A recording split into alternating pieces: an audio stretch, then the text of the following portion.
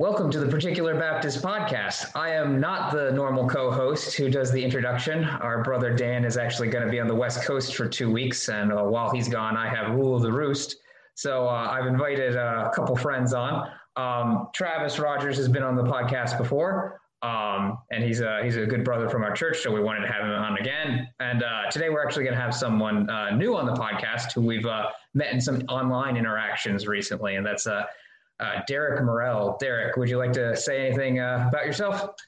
Yeah, guys. Well, first off, I love being on the on your show here. I definitely appreciate it. I love talking about this stuff, and it's kind of a passion of mine. I've been in these theology groups online for a while. I actually started a group online called Irresistible Truth Discussion, and we started it about a month ago. So we just hit our first month anniversary, and I have a page called Irresistible Truth, and you can find me on YouTube and Facebook. And I've also done some debates. I've debated 2 times so far, just started doing this, on libertarian free will versus my position, which is compatibilism. And I have one more debate, at least on schedule, on limited atonement in December. So looking forward to that. All right. Well, we'll be sure to check that out. And that sort of swings us into our discussion today. We're going to be basically talking about libertarian free will. So, I don't know. Do you guys have anything you wanted to say about libertarian free will before we begin? Yeah, I mean, it's quite a hot button these days, especially amongst between Calvinists and non-Calvinists. And, I can go through some definitions if you want, or if you want me to do that a little bit later. Sure. Or want me to go? Okay. Yeah, why not? So I've noticed a lot of these definitions, they've kind of morphed many times over the years, but I do have a definition from one of the popular groups here. I just want to quote this specifically. So on his blog, this is Soteriology 101, guys. On his blog, I believe it's Flowers, says libertarian free will, and I'm quoting this, or contra-causal freedom is the categorical ability of the will to refrain or not refrain from a given moral action. So in relation to soteriology, libertarian free will is mankind's ability to accept or reject God's appeal to be reconciled through faith in Christ, end quote. And before we kind of get into that, I mean, I define freedom. It's not that as a compatibilist, I'll speak for myself here. I don't deny we have freedom and that we make choices and that we make real choices. So a lot of people think it's like, oh, you guys are just fatalists. And that's not even the truth at all.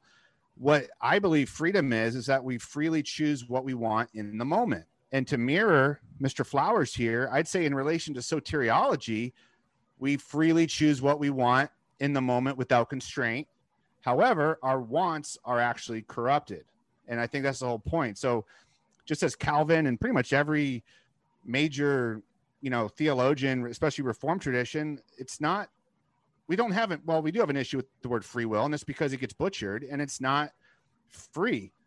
It's literally in bondage. So if you say we have a free will in as much as, okay, we could choose stuff. I could choose, vanilla ice cream or chocolate ice cream. Okay, cool. I believe that, but that's not really what people mean when they say free will. They add this whole philosophical undertone to it.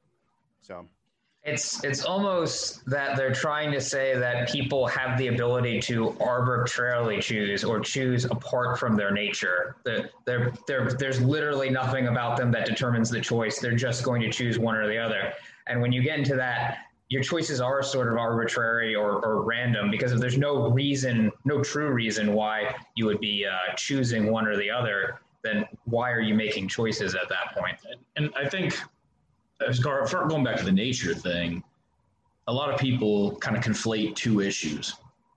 Let's go into the decision you made, vanilla, chocolate, whatever, your ice cream flavors.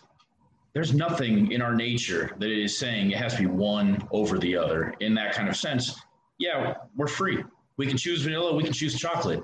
I cannot choose to jump out that window right there, sprout wings and fly, because that's against my physical nature, my biological nature. I can't fly. I will fall and quickly find out what my nature is limiting me to. When it comes to the spiritual sense, nobody's going to argue physical nature, biological nature is limited. Where people have a hard time is in the spiritual sense. how dare you say I'm not spiritually free to do whatever? But by arguing that, it's really how dare God say I'm not spiritually free, because Scripture is plain on that. Yeah. And even with what's interesting is, a lot of these guys, they'll come back and like, well, we're not autonomous, which, back in the day, especially when they used to debate this, like Jonathan Edwards, I mean, the Arminian position was all autonomous and everything. Well, now it's a little bit more, not really, but kind of, sort of. And then it's, you get into the nitty gritty, but they'll say, oh, well, we still have influences, but really I'm the first mover in my decision. I make the first this is them saying this, not me. I make the first choice in my decision. I might like chocolate because I prefer it over vanilla. But what they're also saying is that if I was so I picked vanilla or I picked chocolate today, but if I was in the same exact scenario again, I would equally be able to choose one or the other. There's no causation. There's no difference at all. And what I'm saying is, if you tell me that you could have chosen vanilla and chocolate, when we're talking like that, we're talking about perception based off our experience. Like, yeah, we've all probably chosen vanilla once and chocolate once. However, if you want to pinpoint that one event in time and say, I had the ability to choose vanilla, well, prove it, because you've never chosen two opposite things at the same time. I mean, I understand, like, theoretically, and we're all like, well, of course you could choose, but we're only doing that through perception based off our experience. But go sit in the middle of a bonfire and drink Gatorade and then tell me if you have the ability to do that. And, what we find is, as people, we have the capacity to do many things. Does someone have a capacity to choose Christ? I mean, what we see that it appears to us, it doesn't mean ability. And the Bible tells us we can't do things all the time. You can't choose Christ. No one can come unless the Father, draws them. I mean, Paul talks about it. You cannot, a natural man doesn't do it. 1 Corinthians 2:14. Yeah. And in Romans 8:7 as well. I mean, so what's interesting with libertarian free will, and I think this is why some of the definitions get kind of skewed and they add a little bit, because if I ask them, can you choose Christ apart from God's grace? Any Christian will be like, no, of course not. We need grace. Well, then what are you free from? I mean, are we talking free will in a spiritual sense or picking ice cream colors? Because there's answers to both. And of course, I think as a compatibilist, things are determined, ordained, even the small stuff. God holds up everything by the power of his will. However, that doesn't mean our choices aren't real and that we're making free choices, because all freedom means is that we're choosing without constraint. It doesn't matter what caused it. I mean, if someone held a gun to my head, I could freely choose to fight him or freely choose to obey him. Doesn't mean just because I'm free doesn't mean it's a great experience or a great, whatever, but it takes away my freedom in a broad sense, but not in that specific moment at that specific time. I'm still choosing and maneuvering. The freedom to choose still comes from me and my desires and my will. Yeah. Now, if God changes my desires by regenerating me, then it's still me making the choice. I just have a new set of desires, but it's still my choice in a sense. It's coming from me and my desires. It's not completely arbitrary. And you touched on, God being over all things. Sean and I were actually discussing the same thing just before, the episode started, Ephesians 1:1 or 1:11, sorry. Also, we have obtained an inheritance, having been predestined according to his purpose, who works all things after the counsel of his will. Doesn't say he works some things. Doesn't say he works all kinds of things. It doesn't say, well, he doesn't really work or he's purposely willed to not work. He does work all things after the counsel of his will. So he is over all, moving all, sustaining all. And that's something that right there should be a presupposition that is the basis of every effort of theological doctrine going forth. And as we all know, all means all. Well, and you have many other verses. Like I'm looking at one, Hebrews 1:3. I won't read the whole verse, but in the verse it says, and he upholds the universe by the word of his power.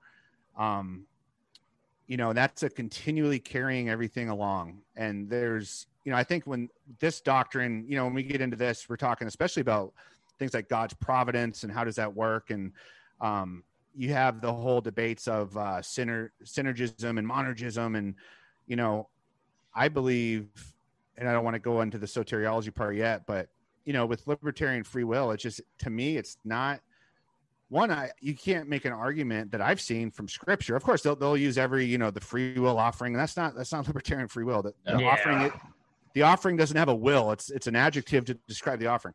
It means it was voluntary, not required. Doesn't mean you possess the freedom to do something internally.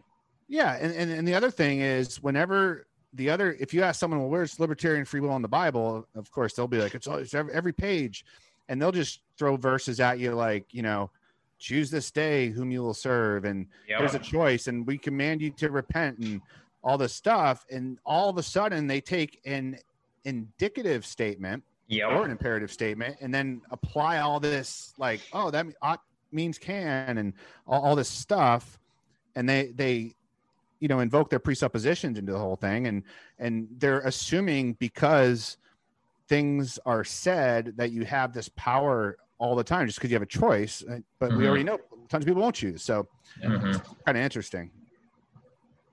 Yeah, the one I like to go to, and it's only really like the very radical Pelagians that'll say you can do this, but the one I like to go to is what is the greatest commandment? And we're commanded to do this: you shall love the Lord your God with all your heart, mind, soul, and strength. Have you done that? No, obviously not.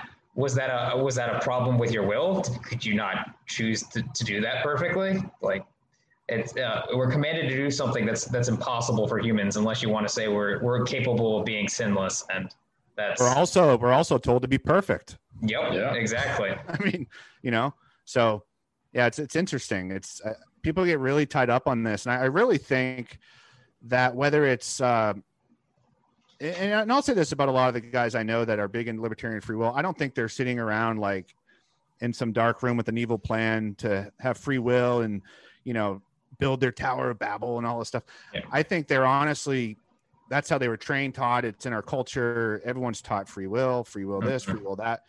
I think ultimately it comes down to like the humanistic I know they hate this when we say this, but the humanistic man-centered view.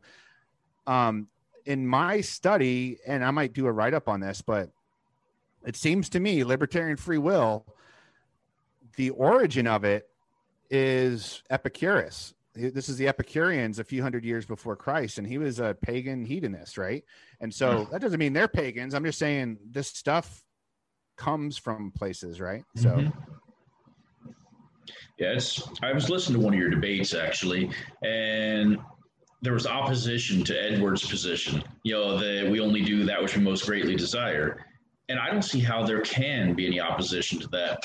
I mean, the argument was that we don't always do that which we most greatly desire. And there was an example given, but the example didn't work. And I'll take an example as well.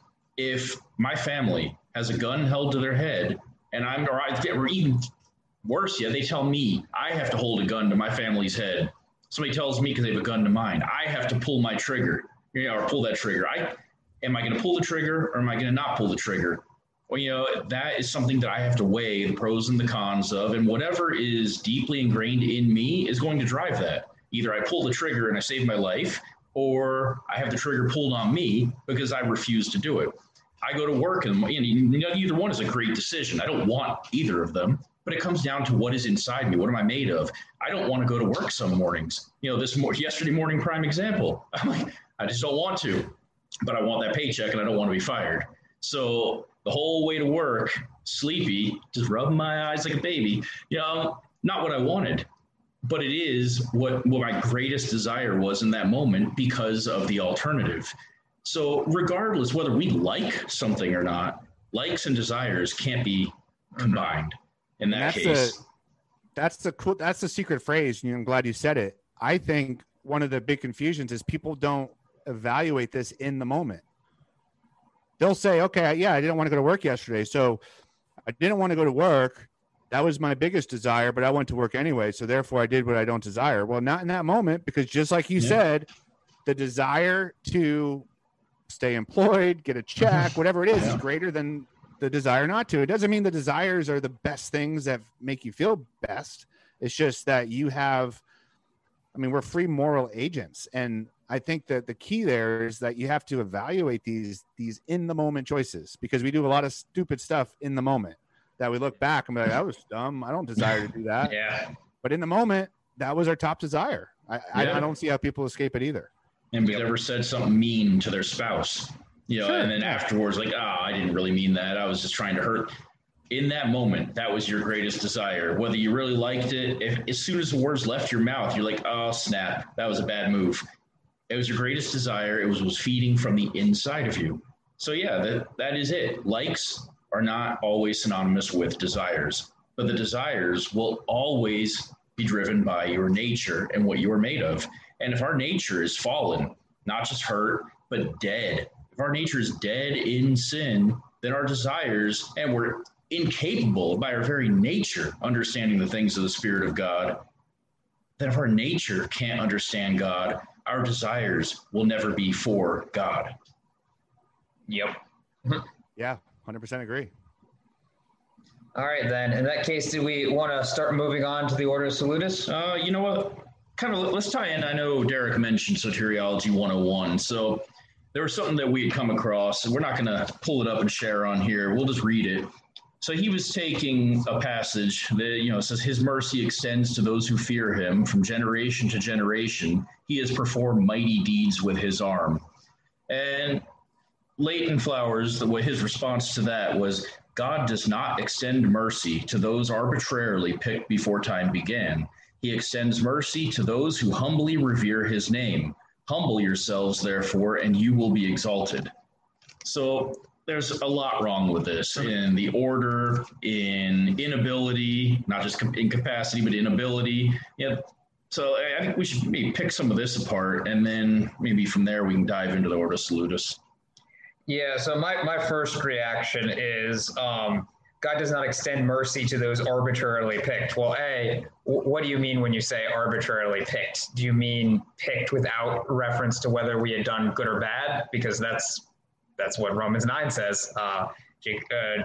Jacob was chosen over Esau prior to the twins having done anything good or bad. So I don't necessarily like his choice of arbitrarily. It's arrogance, because it takes anything we don't understand must be meaningless and arbitrary. And then secondly, back to what we were talking about previously, when he says he extends mercy to those who humbly revere his name, he's taking it in indicative and implying that there's a cause there. The verse in question just says his mercy extends to those who fear him. It doesn't say the reason why his mercy extends to them, it was caused by the fact that they feared them. It's just a description. And we affirm that, obviously. We do agree that God's mercy will extend to those who fear him. But ultimately, God is the cause of them fearing him. Yeah, it's like believe in Christ and you'll be saved. That doesn't magically mean all this other stuff. And here's what I don't get. So obviously with this verse, I believe it's Mary. She was kind of singing a song. Yeah. She found out she was going to, be the mother of Jesus and all this stuff. So she's singing this song essentially of praise. And one is not on free will in any form of the imagination. But again, like you said, it's just the indicative. Now, here's the thing I have with these kind of statements, and I see these kind of statements all the time. That it's a therefore he extends mercy to those who humbly revere his name. Now humble yourselves, therefore, and you will be exalted. But they never answer this question, and it kind of drives me nuts a little bit. But how, or better yet, why would anyone humble themselves? That's the question they never answer. Because, all right, humble yourself. Yeah, cool. But you can't humble yourself. And their solution to say, well, you can, because they'll come up with a form. And I know Leighton, prevenient grace. I'm not saying it's the Arminian version, but it's a grace before, and, it illuminates everyone. And so they'll say, this grace is given to everyone. So then you can humble yourself, but it doesn't, all it's doing is giving credence to libertarian free will in a way, because it kind of sprinkles on the God stuff, the grace dust. And then it's still, okay, so he gave grace to every single one. You're sitting in a room, two of you. the guy next to you has the same exact grace you have, at least sufficient enough. How are you going to humble yourself? Because Paul and Christ and everywhere says you can't. And what we say as Calvinists is that we have an effectual call. There's irresistible grace, effectual grace. And those who, God's giving these gifts, and those who get these gifts are the ones who humble themselves. So, the why question is one that often never seems to get answered.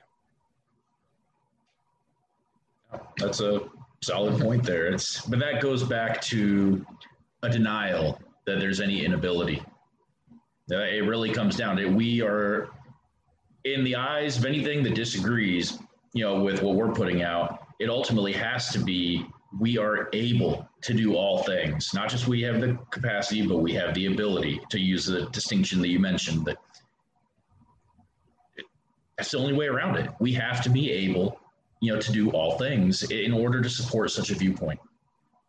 Well, and you've probably heard this before, and I don't agree with this either, but they'll bring in responsibility, and they'll say to be responsible means, they like to say, able to respond. And I don't agree with that. I mean, it sounds cool. Mm-hmm. It's a derivative. Maybe etymologically it sounds right, but that's not really what responsible is, because if you're irresponsible, it doesn't mean you're able to respond. It doesn't make any sense. So that's a good point, actually. I hadn't thought of that. I think that it's kind of a cherry pick of a word to make it sound like, because we believe in responsibility. Now, you Calvinists, I don't care, you're a compatibilist. Oh, that's still determinism. And so how can anyone be responsible? And that's the argument, right? The rocks that get thrown at us with that. But responsible is just telling us that there's things that will happen, and for not choosing Christ. Now, whether or not you have the ability or not, it doesn't deflect from the simple admonition. I mean, we all believe we're free moral agents. It's like we are morally responsible. Oh, we don't have the ability to be perfect as God is perfect. If any of us says that we do not sin, we're straight up called liars. We're going to sin, but God has still called us to be perfect. His standard doesn't drop based on our inability. His standard is his standard. We meet his standard, or we suffer the penalty, which is eternal death in hell. But thankfully, that isn't the case for those whom God has called out of that. The only thing that I can see the scriptures teaches as a prerequisite for being responsible is knowledge that something is sin. And as descendants of Adam, with the law written on our heart in a sense, although it's somewhat twisted, we have a knowledge of what is and isn't sin. Just because we don't have a desire to obey that doesn't then negate the fact that we're responsible. We know what is right and wrong. Having a lack of a desire to actually obey that, it doesn't change anything. Look at our government laws. Secular society still knows the difference between right and wrong. Sometimes. Well, they get it confused because they are fallen beings, but they still will try to promote something right. Why? Because they know that the theistic worldview is the only one that makes sense, so they have to draw from it. Yeah, 100%, man. So we've touched base on the soteriology 101. I think, we were talking earlier, soteriology, we were going to kind of push that down. I think this might be a good spot for that, because again, we've discussed the will, we've discussed man's inability, we've discussed the nature. So going into how that all plays out in the practical sense of us and our standing before God, and how any of us can possibly choose God. If we're not even capable, if we're arguing you're incapable of choosing God, well, clearly we do choose God. So there has to be something performed and a change in us in order to make that possible.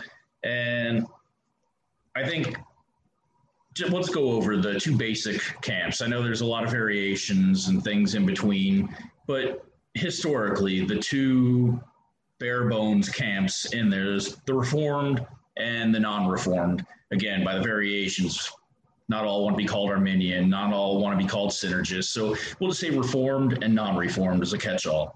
In the Reformed camp, you have in order, election and predestination in Christ, followed by atonement, followed by gospel call, followed by the inward call, then regeneration, and then conversion through faith and repentance, followed by justification, sanctification, and glorification. Now, that order gets switched up in the non-reformed camp, where it turns into there's an outward call, then there's faith, and then there is repentance, and then regeneration, followed by justification, perseverance, and glorification. So in the very first book that I ever wrote, I had a chapter called 3 Simple Words, and it was based off grace, faith, and regeneration. And that's the typical order that the non-reformed camp will use. Whereas, as we're about to dive into, the real order can only possibly be grace, regeneration, then faith.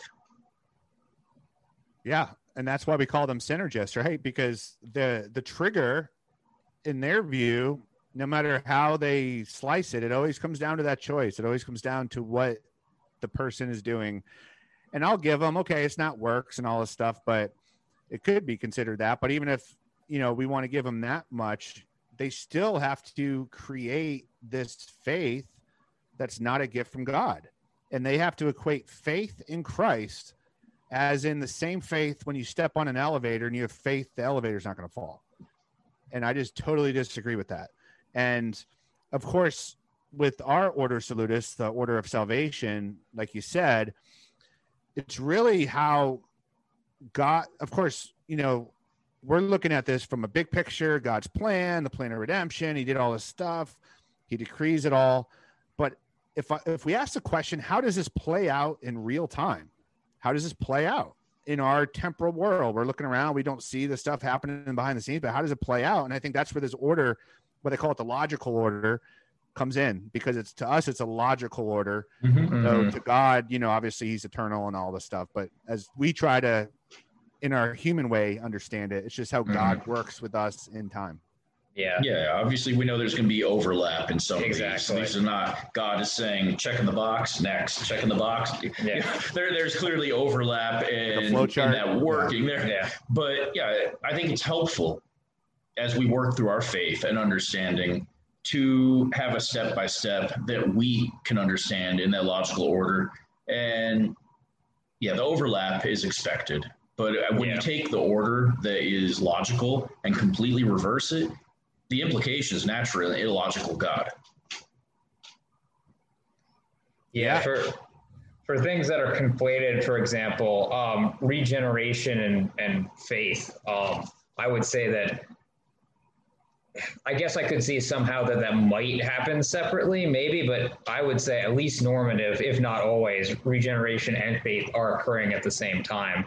It's just a matter of we have to break this out logically. Logically, regeneration perceives faith, not necessarily temporally. Yeah, and the argument with that one that I've heard most common, they'll say, well, how can you be regenerated and have the Spirit, if you don't have faith? Yeah. And where the flip side would be, well, how can you have faith and have the Spirit if you're still a rotten, fallen creature who hasn't been regenerated? Agreed. Yeah, it's like what comes first, the fire or the heat? I mean, it kind of works. It's kind of happening together, right? I mean, and I'm sure there's some scientists listening to this like, oh my goodness, it's this. But I mean, from an average guy like me, like fire, I mean, I don't know, you think the fire starts, but then there's the heat also, it's just a byproduct of the spark and the, all this stuff. So it's all happening.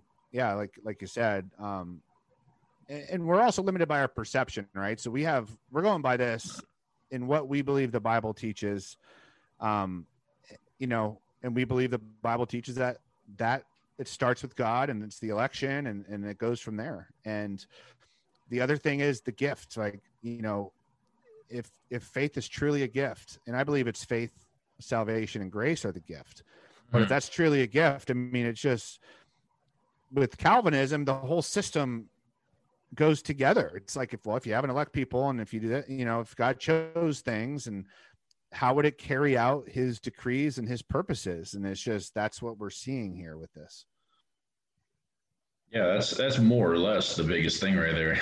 Like he's a puzzle piece or puzzle. The biggest thing, or in my image, in my head, was you got a completed puzzle missing like 3 pieces in the synergist view. So they just kind of take cardboard, cut it out, and paint it however they want to plug it in. Plug it in. Yeah, this works. Yeah, very true. So do you have any more to say on that? Nah, we can move on. So shifting into something else. Again, this is as we're putting together an outline, it kind of came from, again, one of the debates that you were having in there, and the idea of primary and secondary causes, as well as a passive will versus an active will, or does one of those not exist at all? And I'll just go ahead and say my position up front. I used to say, oh, well, God actively wills some things and he just passively allows other stuff to happen. And then all of a sudden one day I was like, oh, snap, what a buffoon I've been. It can't possibly be that God is just passively allowing, because then going back to Ephesians 1:11, he's not over all things and making all things happen there. So, but that argument is, they do try to use it, that there is a passive will of God, that, well, the desires of his creatures, and he just kind of lets it happen. But if that's the case, something hasn't happened from eternity past. Something is playing out. And the further implication is it goes against the doctrine of divine simplicity, because if it's still playing out, because God is just passively allowing something, well, now he has to learn what that thing is. And if you want to say, well, no, he knew from eternity past, well, okay, then if he knew, it's only ever going to play out that way, which means he's not passively allowing it. It has to happen from an eternal decree from the past. So it doesn't work. To try to say there's a passive will, I am convinced it leads to nothing more than a form of open theism. So feel free if you guys disagree at all on that one, but that's the position I've come to. Yeah, I would say, no, I hear you, because obviously there's a will of decree, right? So if we come from a place that God decrees all things and all this, there's the will of decree. So the only way I could see someone arguing like a passive will would be only if it's a subset. It's a subset of how we see it played out, meaning at times there's verses in scripture, and this is a lot of open theists use the verses where God repents and God changes his mind and God says, if you do, I'm going to destroy you. And then, they repent, and then he's like, okay, I decided not to destroy you, that kind of stuff. Yeah. That could be in a sense, a passive will that was already decreed by his will to be passive in the sense of how he's interacting with man. Now, but like you said, it doesn't mean there's like these two dual wills, counteracting each other. And I don't agree with that. You can't be active and passive at the same time. Yeah. That's contradictory. And when you get into, so when you get into causes, you have the primary, secondary causes, things like that. God uses secondary causes. So I would say man would be a secondary cause in this regard. So if God's the primary cause in that he does everything he wants. And if he, for his greater glory, he decrees everything, which we don't have the full picture. We don't know what's going to happen even in our lives, never mind 1,000 years from now or whenever, however long it's going to be. We believe that, or I believe that God has a plan for everything, but he uses secondary causes to carry out a lot of things. And that includes the scary stuff. It includes evil. It includes, sin and all this, but never ever means that God is the one sinning or God is the one doing evil. And this is a touchy subject because, you're talking about God, right? So you want to make sure, like, how is our biblical view here being said? But then there's a lot of stuff in life that come up and people ask questions, and they always go to those emotional questions, right? The most evil thing of the world. And, God decreed the most evil thing, his son. And so how does that work? But God didn't crucify him. The Romans, the Gentiles, the Pharisees crucified him. Those are the secondary causes. So another way to look at it is God is like a proximate cause, as we're the efficient cause of any sin, right? So we're always responsible, but just because, God's always getting what he wants and desires. And the only answer, I think, and it is a mystery, to a degree, and I think every theologian says that, and every belief system always appeals to mystery somewhere. We don't know everything. Not everything's revealed to us. And the Bible even says that. But the kind of lost my train of thought there, but the difference between the proximate and the efficient cause, there is some mystery there. However, you know, we don't have to know every little piece of that, other than God has, this is what I was going to say, is we know that everything ultimately is for the good of God.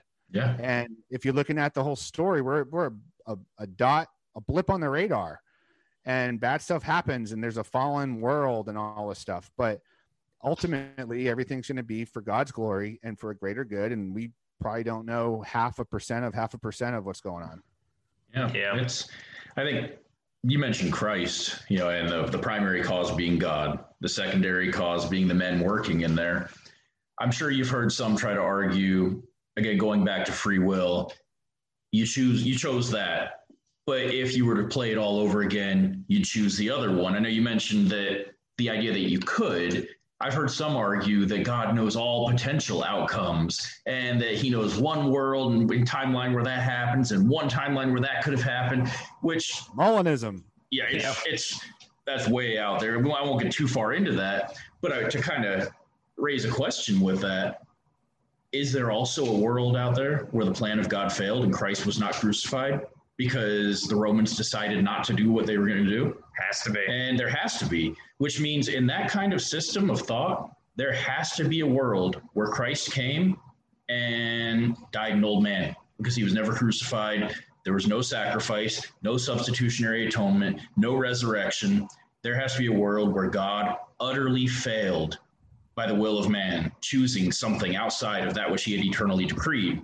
And if anybody wants to say, no, that could never happen, A, there's an inconsistent worldview going on, and B, it means there's an admission that everybody involved in that act of the crucifixion of Christ was not just there. God looked ahead through the corridors of time, saw what they were going to do, and said, that spot right there, that's where Christ fits in. That's where I'll send my son. Yeah. You know, it's that everybody there is working in accordance with their nature and carrying out through secondary causes, secondary means, what their nature is going to do. But all of that has been decreed by the primary cause, God. Christ didn't come into an opening that man would allow in order to fulfill his plan. But God had Christ in mind, his son in mind, and he set up everything where man would ensure that it happened. But every last one there willfully chose what it was they were doing. 100%.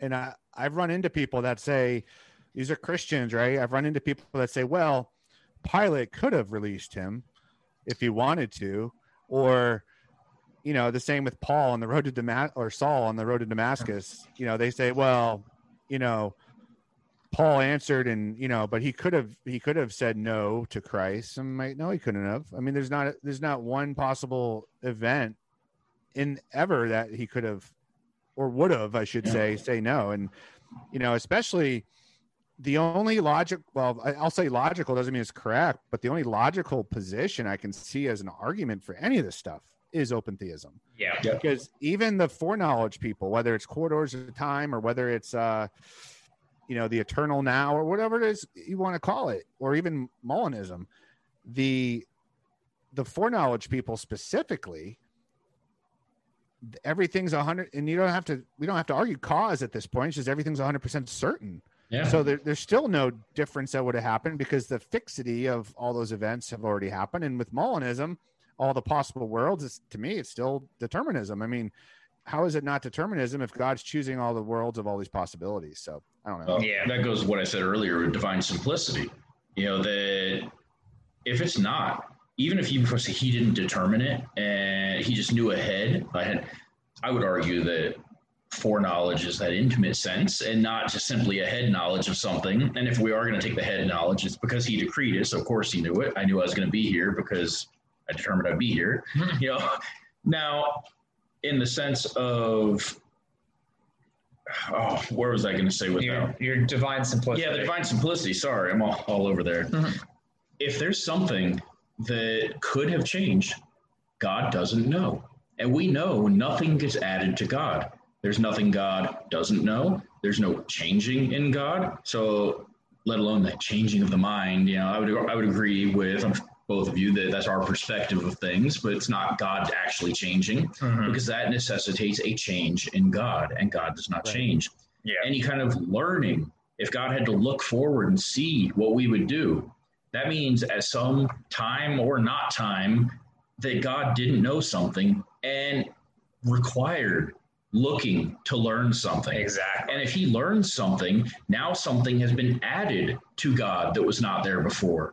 And we simply cannot have that. God is, and there is nothing more being added to or changed within the is that is God.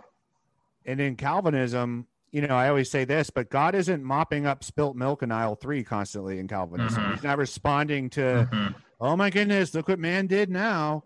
We got, send in the special response team. We got to fix this. I mean, it comes down to almost as absurd as that example, when everything is contingent on this man doing things. And it doesn't, the more I debate people, it's like, I see, I'm just more solid in my position in that, you might not like Calvinism because, there's some scary stuff and we answer a lot of stuff directly. And, we definitely believe in the supreme sovereignty of God. People might not like that, but I don't see how I believe it's 100% rational from a philosophical level. And then of course, scripture. I mean, I'm a compatibilist because I believe scripture teaches both sides, that there's God determines and in control over everything, Ephesians 1:11, and we have freedom.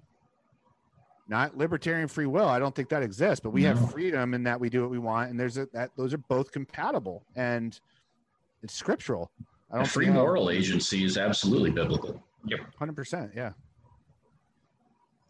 Yeah. The only thing I'll add to this discussion is Romans 8, right? We're told that all things work together for good for those who love God and are called according to his purposes.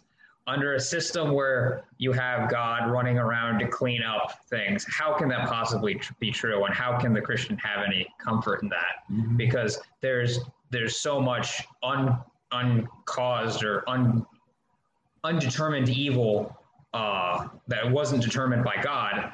How is he able to then just cause all those things to work for good? Man is free. But if you understand from a Calvinistic perspective that even the evil, though it might be caused by secondary means, God has decreed it, and it is for your good because he is in ultimate control of anything. You can rest in that promise. No, everything that happens, whether good or evil, is for my good. The Christian can take great solace in that. Yeah, it's very good. So I think there's a quote that John Calvin has from Bondage and Liberation of the Will that I think really just sums up this entire episode here quite nicely. I just want to read that real quick. So he stated, "We allow that man has choice and that it is self-determined, so that if he does anything evil, it should be imputed to him and to his own voluntary choosing. We do away with coercion and force because this contradicts the nature of the will and cannot coexist with it. We deny that choice is free because through man's innate wickedness, it is of necessity driven to what is evil and cannot seek anything but evil. And from this, it is possible to deduce what a great difference there is between necessity and coercion. For we do not say that man is dragged unwillingly into sinning, but that because his will is corrupt, he is held captive under the yoke of sin, and therefore of necessity will in an evil way. For where there is bondage, there is necessity, but it makes a great difference whether the bondage is voluntary or coerced. We locate the necessity to sin precisely in corruption of the will, from which follows that it is self-determined." All right. With that, does anybody have anything else before we close? This is one of those topics where we could go on and on. I think there's so many different elements to it. Yeah. Well, it's just an excuse to bring you back sometime. Yeah. There we go. All right. Before we leave, I do want to give thanks to Derek and Travis for participating, and I do want to give out a shout out to Derek's group, Irresistible Truth Discussion. I've been in there for a little bit, and I can say that most of the discussions, despite a wide variety of viewpoints, are very respectful. And even if you're not of our persuasion, feel free to join in. The discussion there is good. So with that, we will see you all later.